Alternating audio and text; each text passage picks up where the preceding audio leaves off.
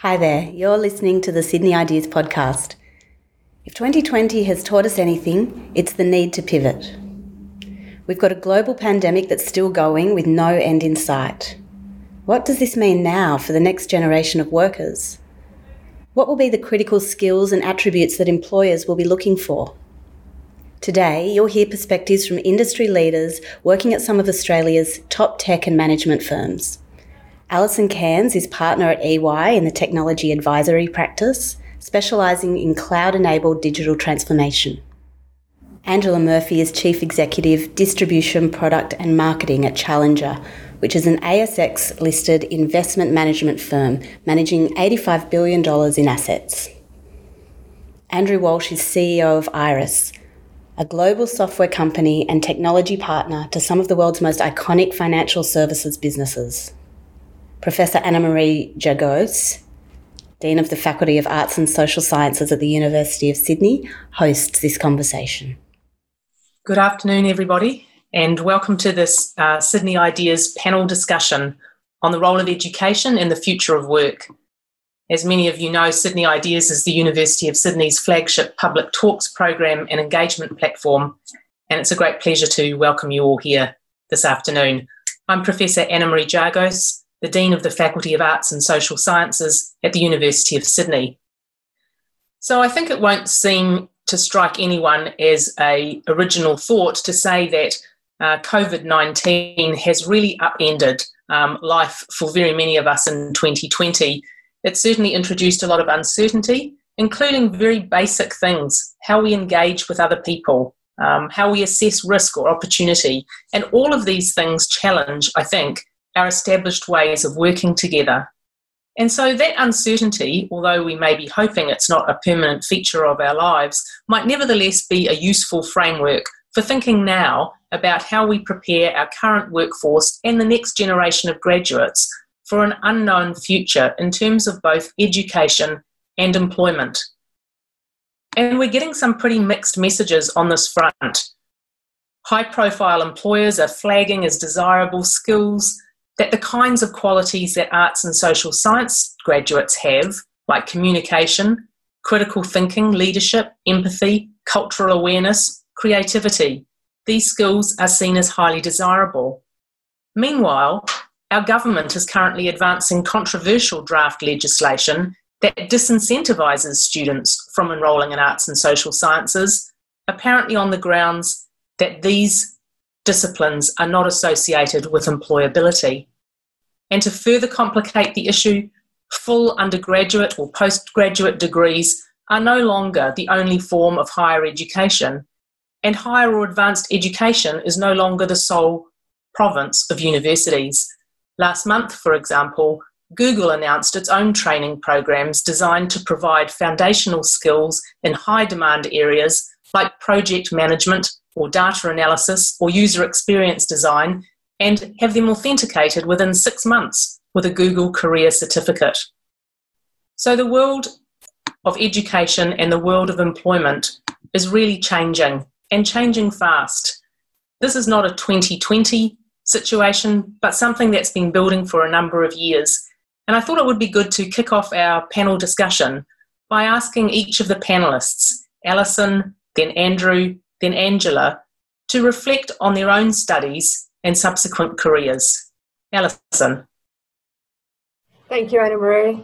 I'm slightly amused that the latest thing is now micro-credentials and portfolio careers and constantly upskilling. I'm a technologist, and I've been a technologist for 30 years, and that has meant that we have to constantly upskill. What was, COBOL all those years ago, and then we've had to move to cloud, we've had to understand open APIs, and now we are all digital natives. The magic smoke disappeared from technology quite some time ago, and we've had to constantly reinvent ourselves.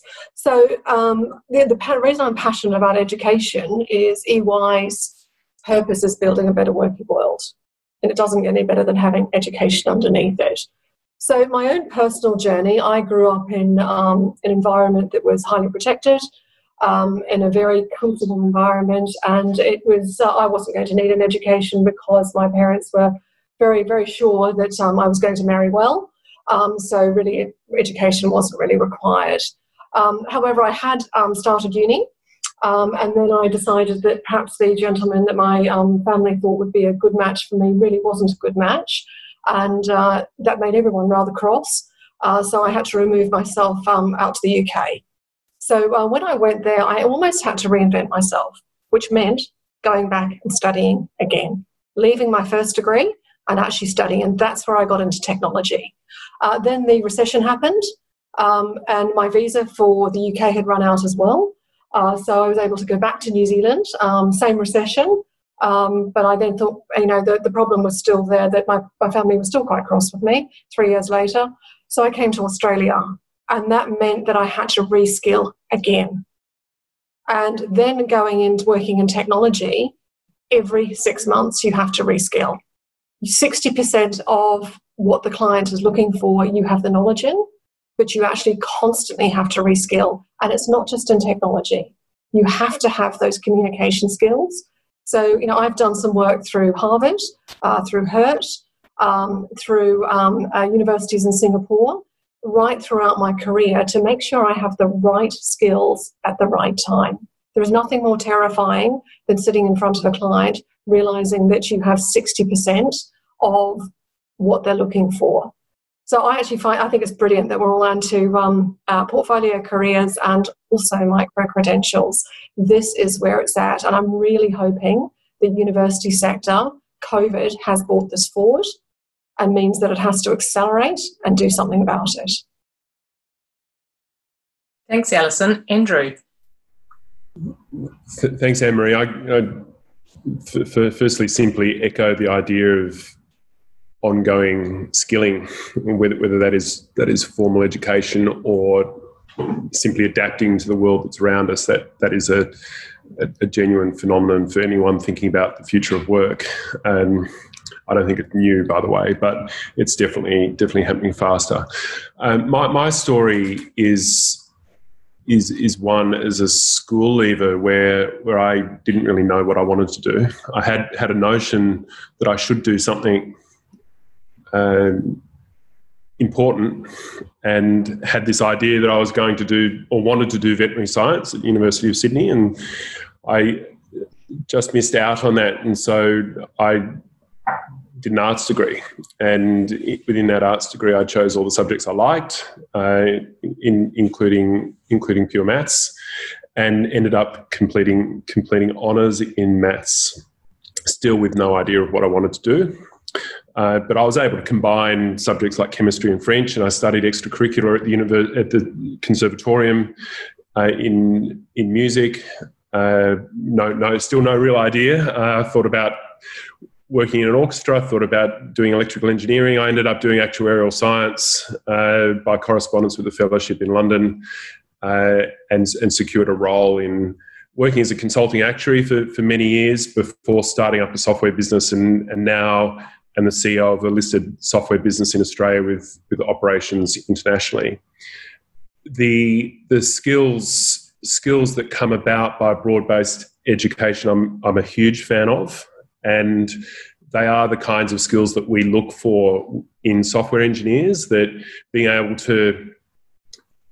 to build software is one thing, but to be able to firstly understand what the requirements are, deal with a client, and engage with others are just as important as the technical skills. I have recently been promoting the idea of apprenticeships. You mentioned the Google training program. It is now common for software businesses to be removing the requirement for tertiary education as a prerequisite for software engineering and other data-related careers. The emphasis on that is that the technical skills alone are not the panacea. It's actually a collective of who the human is, how they can adapt, how they communicate. Increasingly, you can learn the skills, and so that isn't the only pathway. So yeah, again, excited to be here and talk about what the future looks like. Great, thanks, Andrew. And Angela. Thank you, Anna Marie. Well, I'm a bit relieved when I heard Alison's rather focused career. I was thinking, how do I tell my story? But Andrew, I think I maybe have met my match in terms of not really knowing what to do and the breadth of your background. So I came from, my dad was a builder and my mum was home most of the time and then a preschool assistant. And I feel as though when I finished school, I almost didn't know what work there was. I didn't have a lot of insight into either the public sector or the corporate world. And we had an optional work experience that you could do in the holidays across year 11 and 12. And I did work experience, desperately trying to find out what it might be that I would do. I did a week as a pilot at the Naval Air Base at Nowra.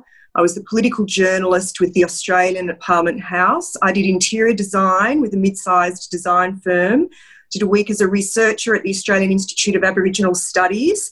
I did public relations with this small public relations consultancy. And part of that was actually a love for a lot of things.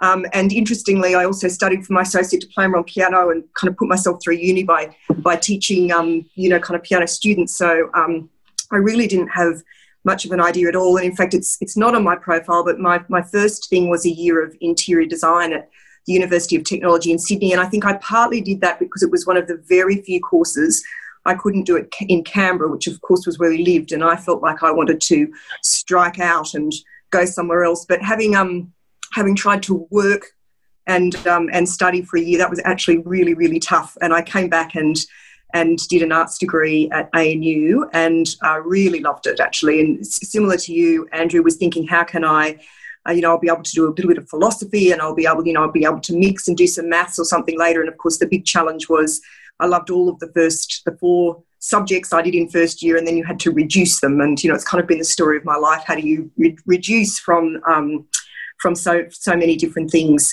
And then I did what lots of young people, particularly in Australia, I guess, at the time. And it's interesting, I look at the cost of travel now. I think, we often used to go overseas for a year, and I think it was partly because it was so expensive to get to the other side of the world. I found actually my the statement where I'd bought my ticket the other day, it was $3,500, and I can tell you that was a very, very long time ago, and you could get that ticket a lot cheaper today.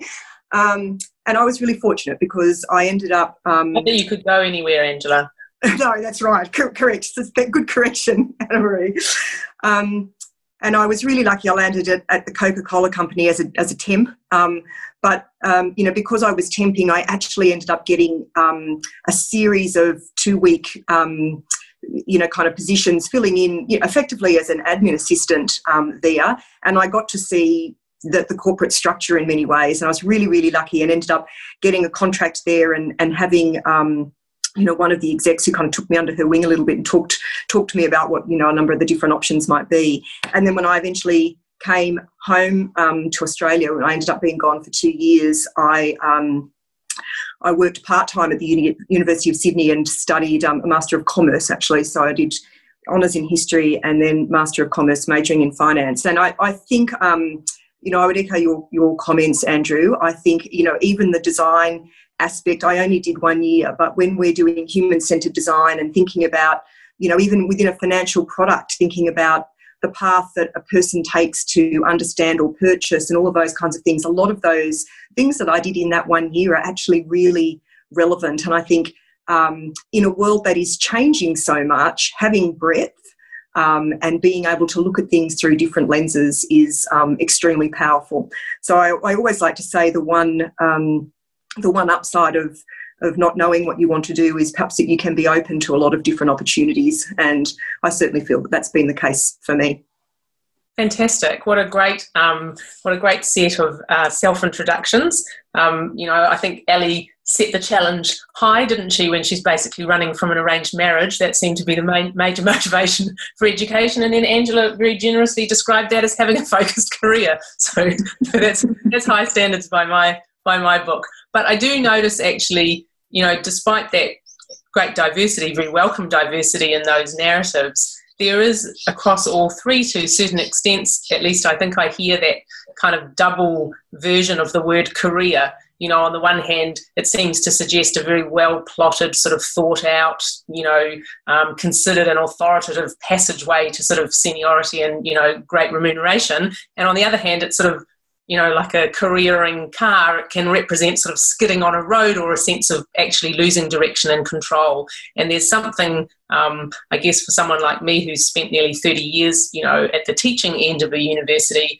there's something very appealing about that hidden sort of double cracker of a word of a career. What does it mean, one thing or the other?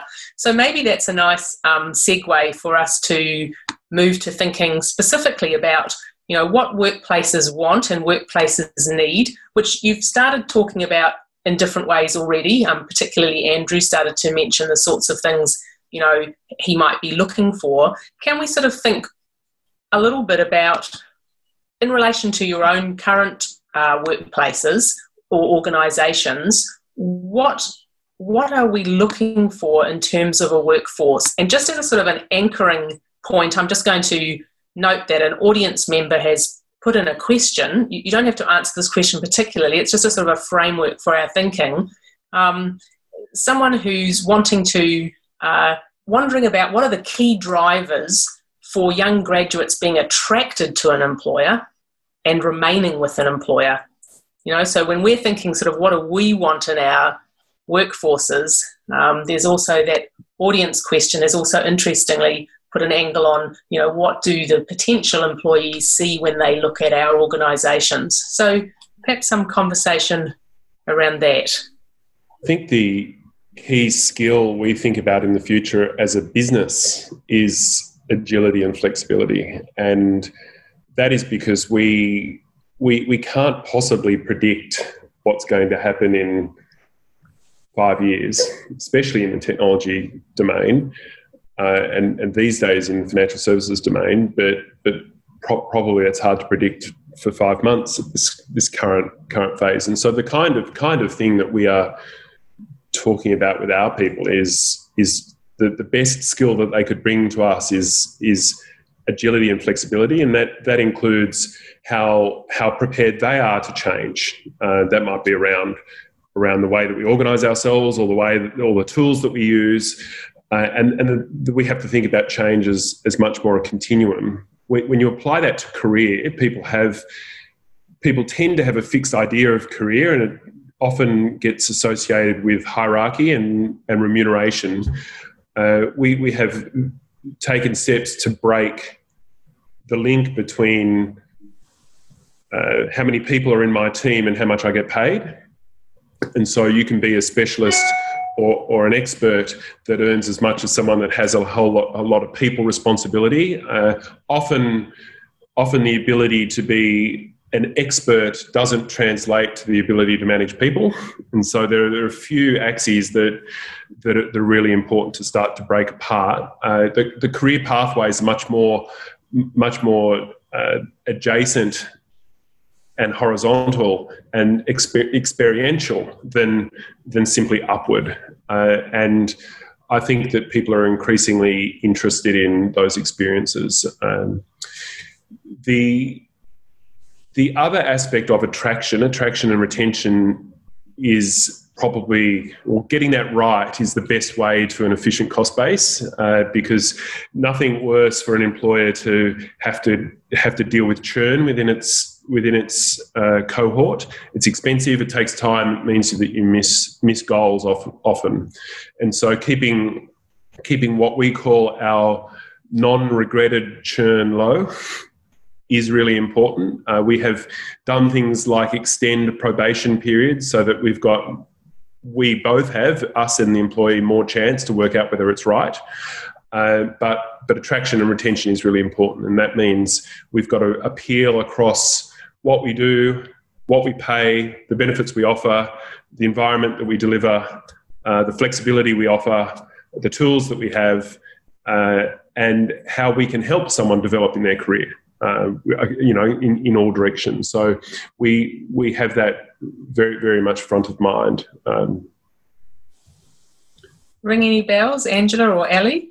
Yes, it's interesting. I think there's one of the best things about retention is to be careful how you do attraction.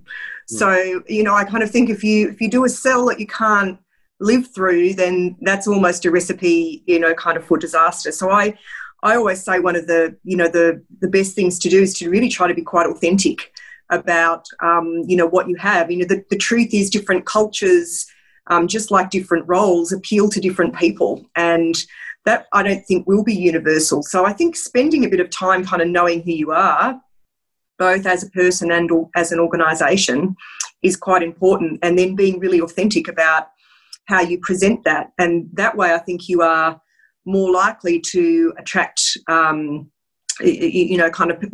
attract something where the deal is going to be, live up to, I guess, what was sold at the outset. But, certainly, from the work that we've done, developing is, it is one of the things that, particularly the younger generation are really keen to be able to do. And I agree with you, Andrew, it's thinking through how you can bust that up. I mean, when people come to talk to me around, kind of the journey, I feel as though being a good executive is just about trying to be a better person. If you be a better person, most of the time you will also, be a better person, at work. And so it's being a little bit curious about what you know and curious about what you don't know and curious about why someone else is taking a different view from you and curious around why you might be feeling or reacting as you are, kind of inside and constantly, trying to move that forward. But yeah, I think authenticity is a big part of, retaining people, being authentic about the environment they're likely to walk into. And just to build on that, attracting and keeping our young talent is something at EY we put a lot of effort into, an incredible amount of effort. And one of the things, we always have a bit of a laugh with my team, I have to explain to them the last thing the client wants to hear from is an old partner. They actually want to, particularly if they're talking about innovation. So with our young people, I find we absolutely have to have them front and centre. And that means they may not have the skills, but it means you've actually got to help them with the confidence and skills to get there.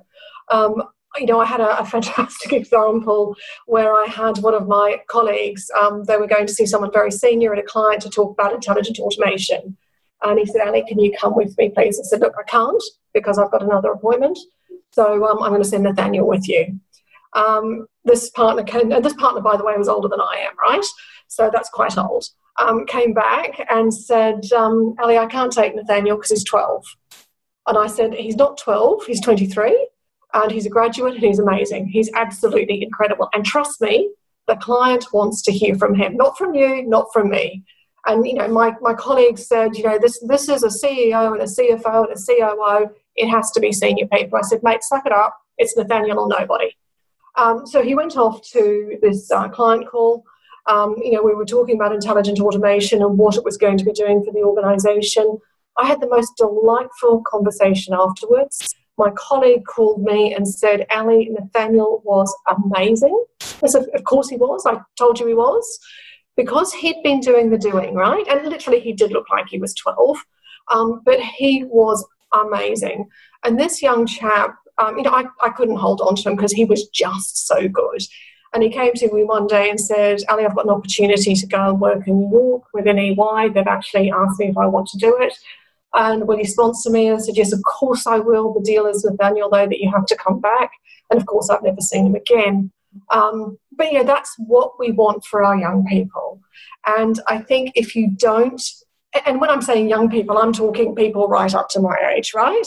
If you don't give them lots of opportunity to be innovative, but also support them in being successful, they will leave. So that's where we put our energy, making sure. So, I'm old, I've got a title, and I actually rose through the ranks at the same rate as my clients. Therefore, I have the right to open the door. But once we get there, they really want to hear from the young, innovative people. So at EY, we put them front and centre. I think there is a contrast between the desire and expectation of people to work in innovation from an employer's perspective, there's also the reality of needing to get stuff done, and that may not be as exciting as some of that other stuff. And this is, I think, a real push-pull for young people inside a business. And those that I see excel are the ones that are not sitting there saying, "Can you give me all the innovation stuff, and then I'll do well."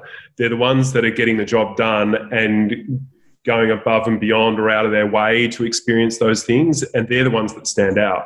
And so my counsel will be not to sit and wait for it, but to go and find it. But you also have to be with an organisation that's going to support you. Yeah, you have to allow it.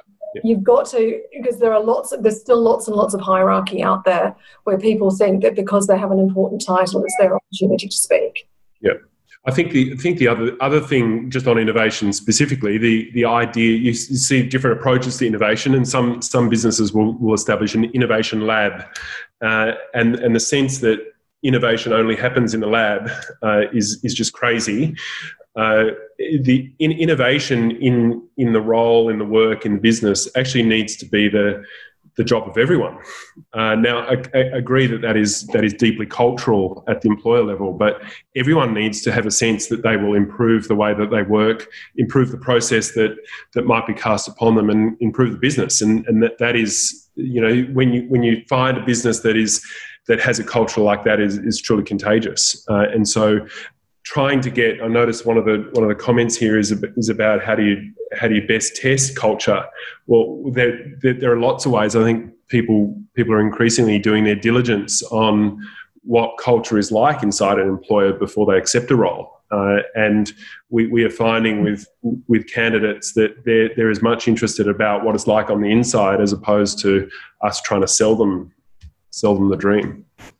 I think you're making a really nice point there, Andrew, that picks up, I think, on the comments made in that little section around the organisational culture, not just as a sort of a dead phrase to mean sort of a hierarchy and a sort of CEO and an organisational tree, but actually to mean something more like, picking up on Angela's notions of authenticity and curiosity.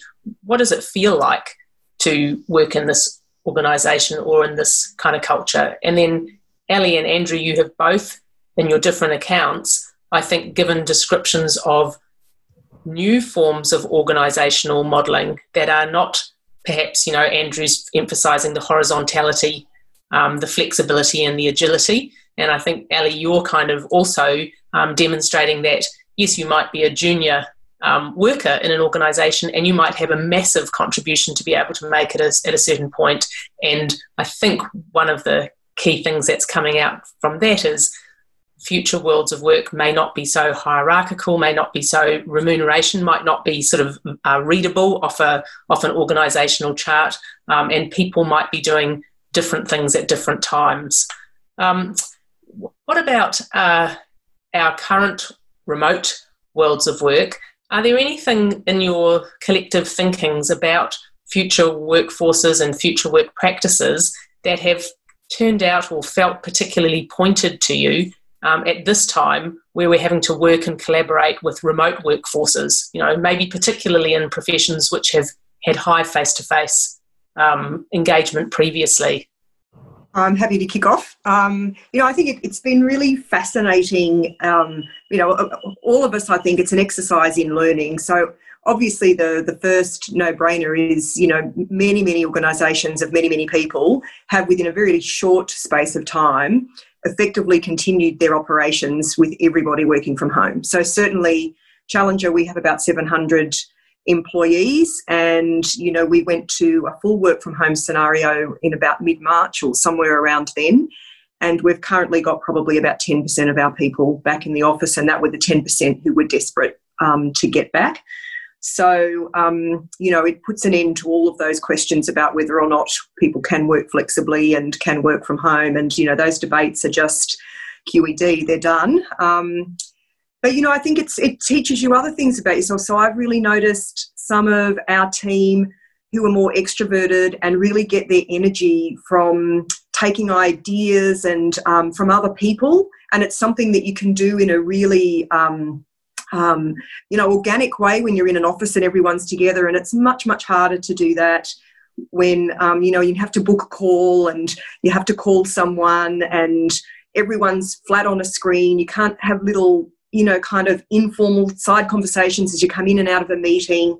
There's a whole host of things. I have found that people I interact with, it's day to day, you still have good levels of interaction with, but there's now a whole host of my team that I just don't see at all because they're not people that I have one-on-ones with or am in project meetings with, and it's connecting with them just informally that has felt really different. So I've found it interesting to watch who has found it really hard and who's finding it harder to maintain their energy levels. And it's, it's teaching you a little bit about yourself and maybe making you notice something about your modus operandi that, it's like anything. You notice it in contrast. You notice when it is not there.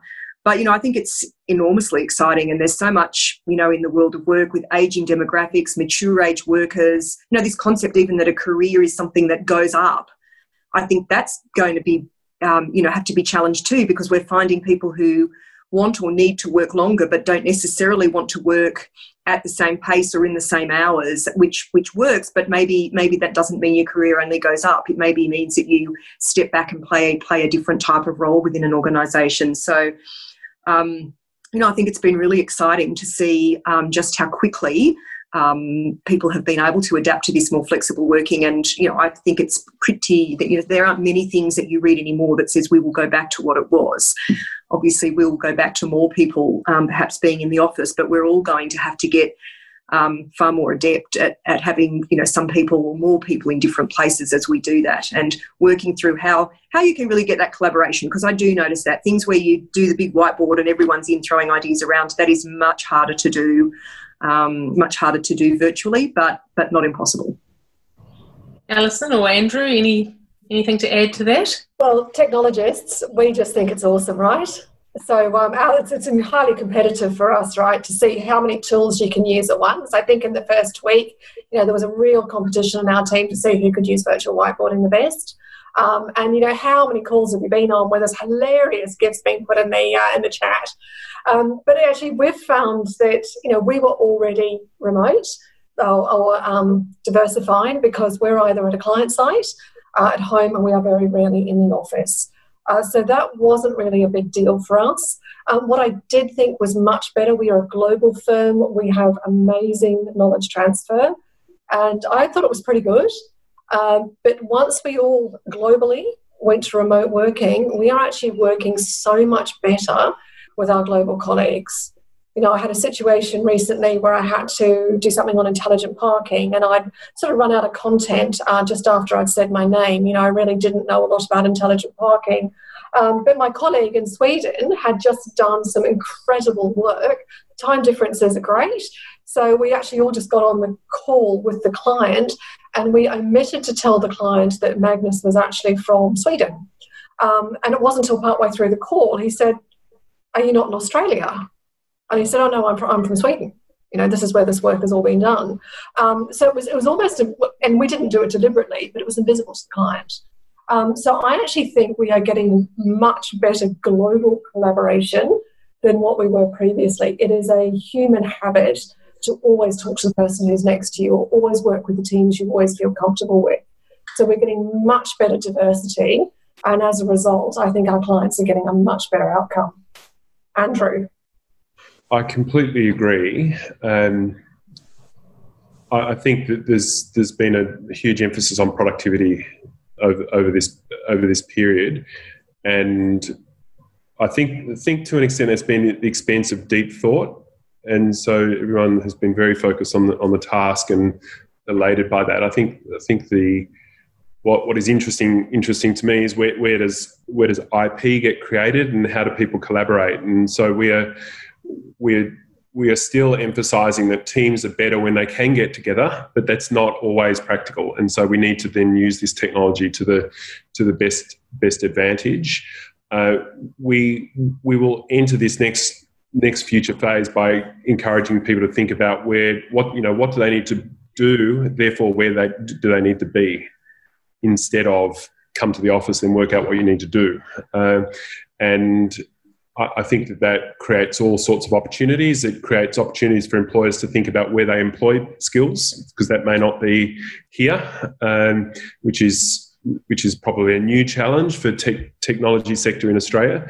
But that presents different problems for how do you lead people, presents problems if you're new to work, how do you create impressions of people, and how do you conduct yourself, how do you learn how to conduct yourself with clients or others. So I think there are different things that will emerge, but people will adapt and work out how to do that. I think that particularly for graduates, the best example I've seen is not that graduates start a job and stay at home for the rest of their career, but there will be an intensive period of maybe 12 months, 18 months where graduates are expected to come into an office so they can learn the culture or learn how we do things. And I think that's really important, so that what gets presented to a client or a consumer is done on a consistent basis. And that is important for brand.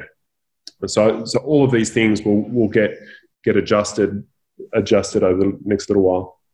All really great examples, I think, and all great examples of the genuine sort of technical meaning of the word disruption, not just a sort of an upset in the ordinary way of things, but actually a kind of a interrupting constraint that forces us sometimes quite reluctantly to really assess and often alter business as usual practice, which is sort of what makes it an exciting opportunity.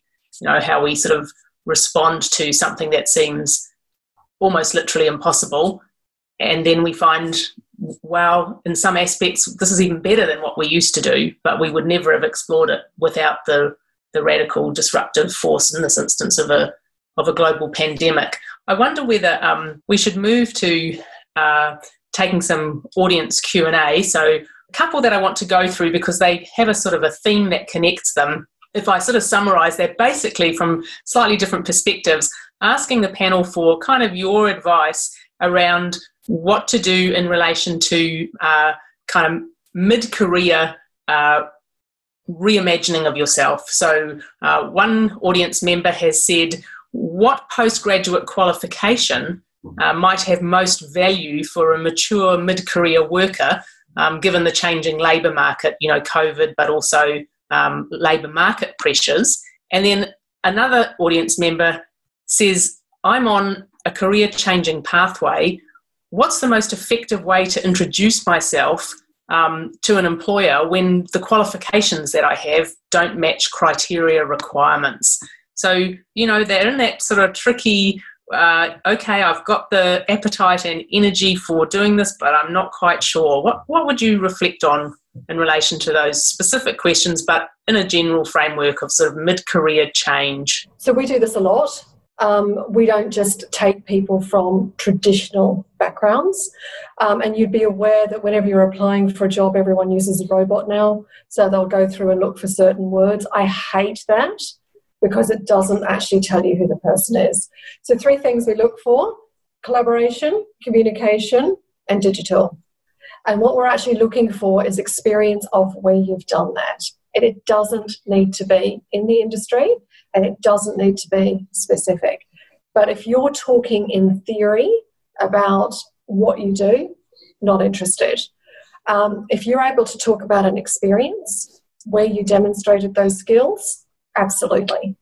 So if I look at my smartest manager, which is a mid-range career move when you're coming into consulting, she is actually a concert pianist. So, didn't have a lot of technology skills, but she also is quite she's amazing at finance and had worked in the arts.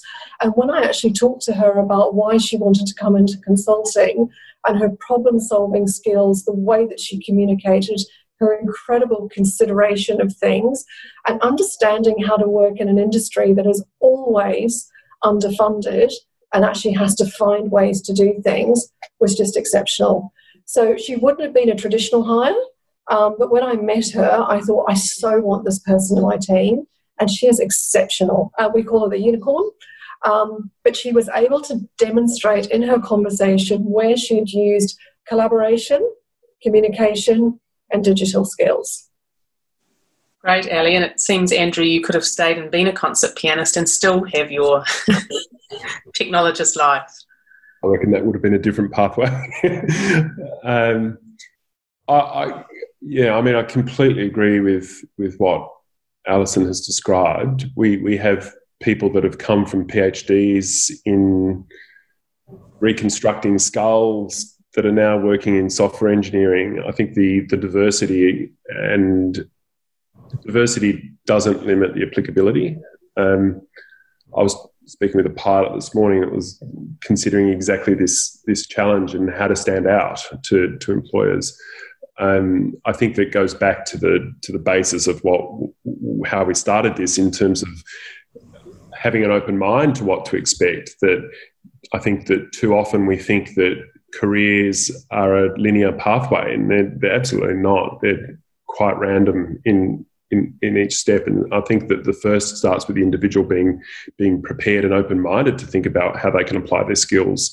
I think that the other aspects of how do you stand out and be attractive to employers is harder in this digital environment. And so I find that making sure that you're networked and talking to as many people as you can is essential. But it may even come back to writing long form introductions, or actually doing something that's different to what the crowd is doing, that are all 144 characters, but doing something to stand out and to demonstrate that you can write a letter or write something about yourself that'll make you stand out. I think they're the kinds of things that you should be employing to talk about the skills that you can apply. And mid-career change, I think, is something that we should all expect, and adapting to that is, I think it's challenging, but not impossible. The only thing I would add, I agree with everything Ali and Andrew has said. One of the things I always try to do whenever I'm thinking about any move, actually, or work or anywhere, is put myself in the other person's shoes. So if I was hiring, what would I be worried about? I'd be worried about, I'm going to invest in helping this person make a transition and they won't stay. And all that means is, it's kind of like, how do you demonstrate that this is, have you thought enough about whether this is the right move for you and that it's what you want to do? Because your buyer, in this case, someone who helps you make that transition, wants to feel that that's going to be a win-win. And then, what are the, perhaps way that you can show as well that transition burden, I guess, will be shared. So, what's the network, what's the prep, what's the, where are the places you're going to go to help that, kind of transition occur? And it's not something we've spoken about a lot, interestingly, but I 100% agree, with network. It's being really curious about, other people who've made that kind of transition, understanding what are the skills you've got that are translatable, talking to as many people as you can, I suppose, to help, build a realistic picture and, almost put together your own transition plan so that, wherever you're going, it's looking like a pretty compelling story. That's great. And I think we started off with Ali sort of reflecting on, kind of employment bots sort of crawling over applications and CVs to take out kind of keywords. And certainly I know, people who are going into the labour market are equally assiduously changing their LinkedIn profiles and their CVs in order to meet, the terms. And you can see how that would deliver us into a kind of a nightmarish kind of world. But some of the audience questions are now starting to focus on what are these sort of skills, a basic skill set in 2020, what do we sort of need to know? And in particular, someone asking, I think in relation, Ali, to your suggestion about collaboration, communication and digital skills, wanting to know, can we be a bit more specific? What are digital skills sort of now and future oriented? Oh, so look, when we define digital, it means that we can communicate in multiple levels. It doesn't always need to be face-to-face. And I think it's what Andrew was saying. Digital, it comes back to communication. So I get a bit cross if my team send me texts that are not written in full. So yes, of course, you can use digital, but you can't use the digital tools. You can't use Teams properly. You can't use Zoom properly. You can't collaborate properly. That just makes me cross. Our clients expect that because we're consultants and they perceive we cost a lot of money, that we were available at all times and we can answer any question about absolutely anything. That means you need to be able to do really good analysis of data that's out there. And that doesn't mean pulling something off a website and sending it to a client. So it is about the analysis skills, it's about using the appropriate tools, and sometimes it's actually about how you communicate alternatively. So you might use video. You know, we have some of the most shocking videos you've ever seen at EY, and we've also got some amazing ones as well. But it's about using all of the available communication and collaboration tools digitally to make sure you connect with the person appropriately. And I saw there's a question here on networking as well. That is exactly where digital comes in. Anyone who sends me a LinkedIn request that I've not physically met them, I automatically reject. Or in the digital world, if we're doing something like this and someone wants to connect and sends a note and says, hey, I was just on the webinar or whatever you were on, I'd like to connect, absolutely, I'll connect. But remember what your mother told you. When you need a relationship, it's too late to form one. So, you know, that is always my rule in networking, be it physical or also digital. Other thoughts, Angela and Andrew, around a sort of a basic skill set requirement in 2020 and beyond? So, look, I think that, you know, communication is definitely a big one. I think because, you know, people and collaboration, we're always working in teams.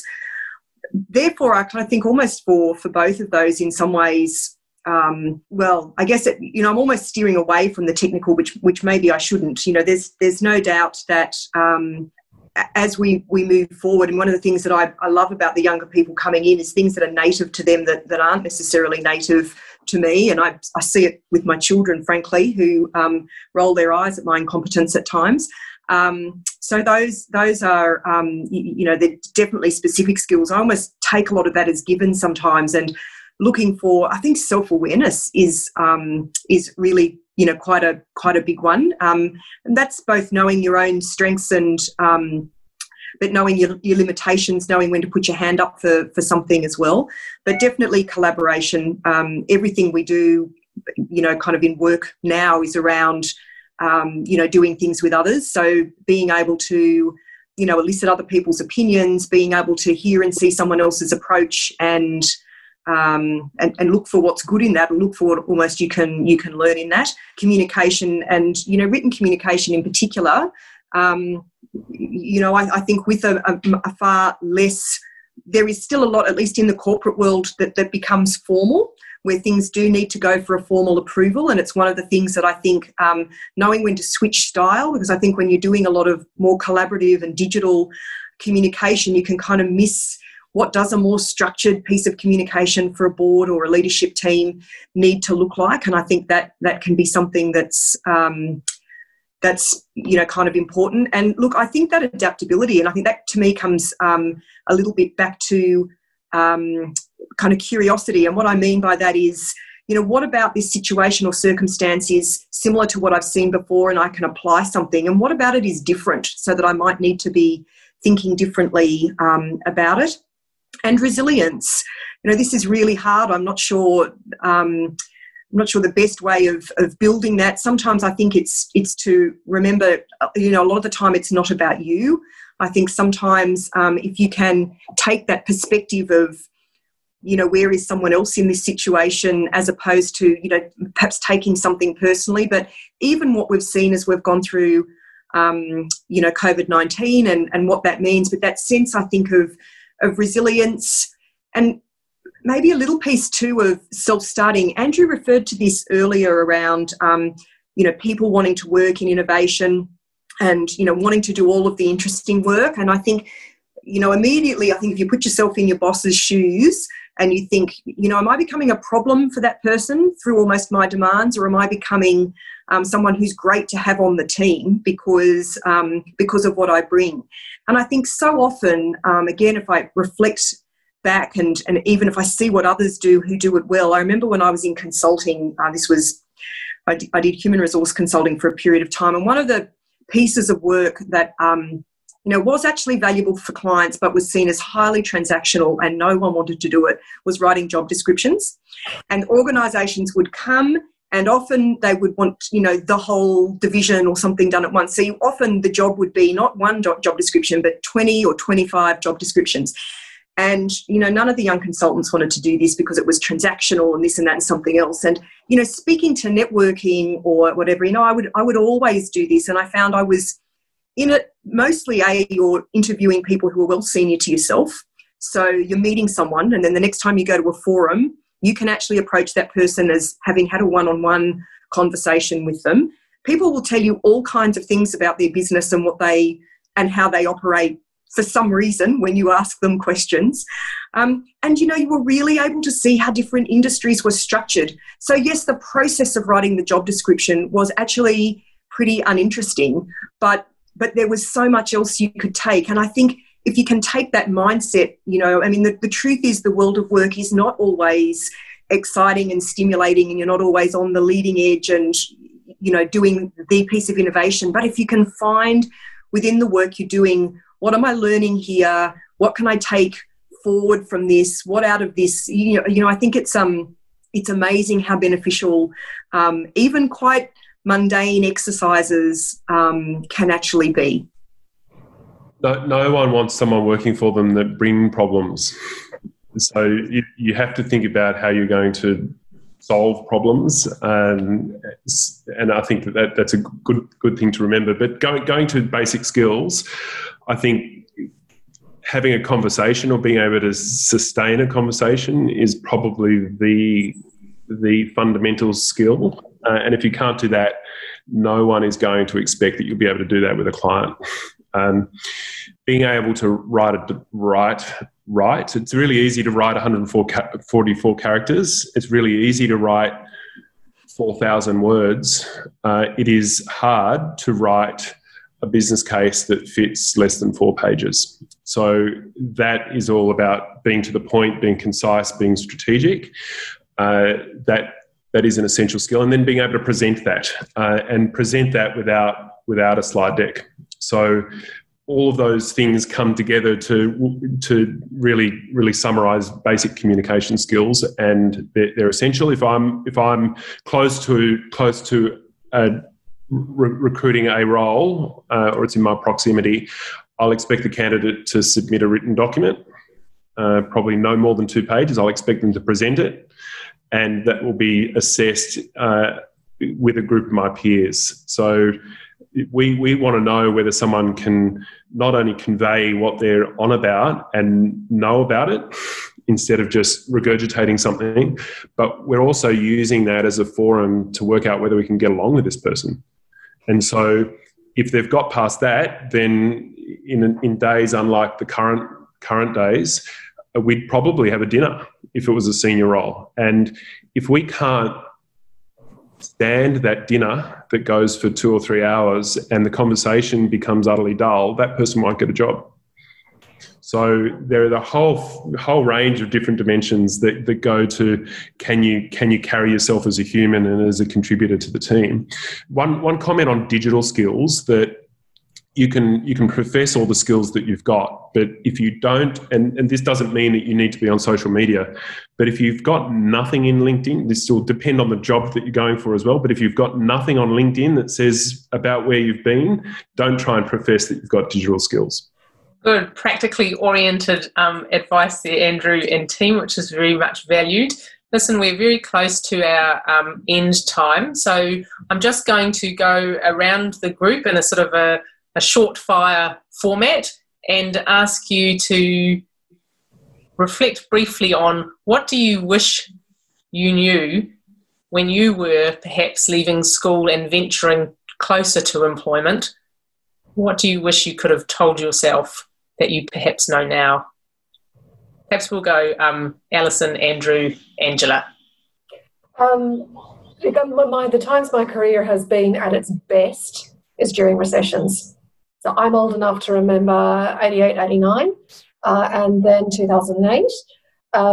So a lot of the panic that led up to that, And even I've been saying there's going to be a recession for the last 5 years, and then of course COVID has brought it on for us. So I wish I was able to go back and tell myself that we don't need to be in good times for you to have a good career.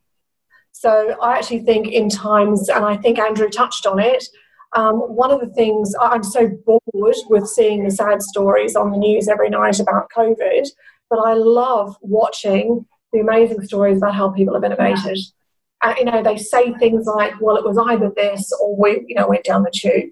It does bring out something amazing in people. And I think we did one last night about our restaurant, and I looked at that and thought, actually, I'm going to order from them. That looks really cool. So, yeah, advice to myself, if I could go back all those years ago and just say, calm your farm, it's going to be okay. And remarkably, when times are bad, that's actually where you'll be at your best. So when I was at university, I was very keen to work and probably anxious to work. I think that if I went back to those times, I'd tell myself not to be that anxious and to just be ready to adapt and back yourself around being flexible and changeable, and use the skills you've got to thrive. I'm actually going to share a question that someone asked me really early in my career that I'm enormously thankful for. So it's one that I try to give to others because I feel like it made a big difference to me. And it was not long after I joined consulting, and I had been paired up with one of the partners, but she had only really recently been made a partner. And we got in the taxi to go out to the client. And she said to me, Angela, I wish someone had told me, back when I was a consultant that, once you move beyond consulting and into being a partner, you're really doing business development. She said, because actually I've sat through all of these meetings like you're about to sit through now, and I was so busy focused on the work that I was going to deliver that I didn't really pay that much attention to what the partners were doing. And it was such timely advice because it was really early in my career, and it meant every time I went to a client meeting, I was sitting, thinking about what is this going to mean for the piece of analysis or work that I'm going to need to produce when we get back to the office. But I was also watching, what's the partner doing? What questions are they asking? How are they going about the process of business development, client management, relationship management, all of those kinds of things. But it was also early enough in my career that I've taken it everywhere. So when I'm sitting at a leadership team table and I'm one of the members, I'm looking at how does this leader lead and what are they doing, and kind of constantly, I guess, watching almost everybody else to think, what are the things that I don't need to know now, but that I might need to know in the future? And I think it was really such good advice. It almost gets back to that constant, kind of really there is an opportunity to learn always. And you can look and see what are the things that you can kind of do better. And I think there are always senior people who do certain things worse than you. So I almost think there's no point going there. That's just going to make you feel, kind of self-congratulatory. What is it that this person does that you perhaps don't do so well? Or, what is it that's got them to where they are? And I find that really powerful and also really rewarding, because you then find the things about other people that you like, which, strengthens a relationship as well. It's fantastic. Thank you all very, very much. It's been great to share the Sydney Ideas platform with you this afternoon and with our audience.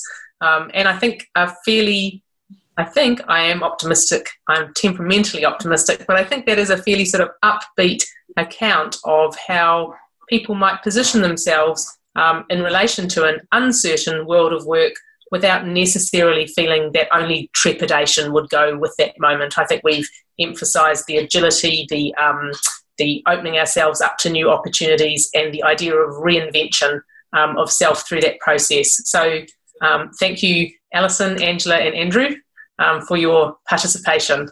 Thanks for listening to the Sydney Ideas podcast.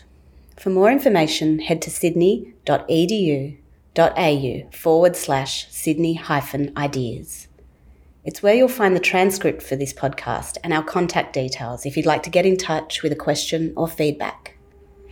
If you haven't already, subscribe to our podcast so you'll never miss a new episode. Search for Sydney Ideas on Apple Podcasts or SoundCloud. Finally, we want to acknowledge that this podcast was made in Sydney, which sits on the land of the Gadigal people of the Eora Nation. It is upon their ancestral lands that the University of Sydney is built.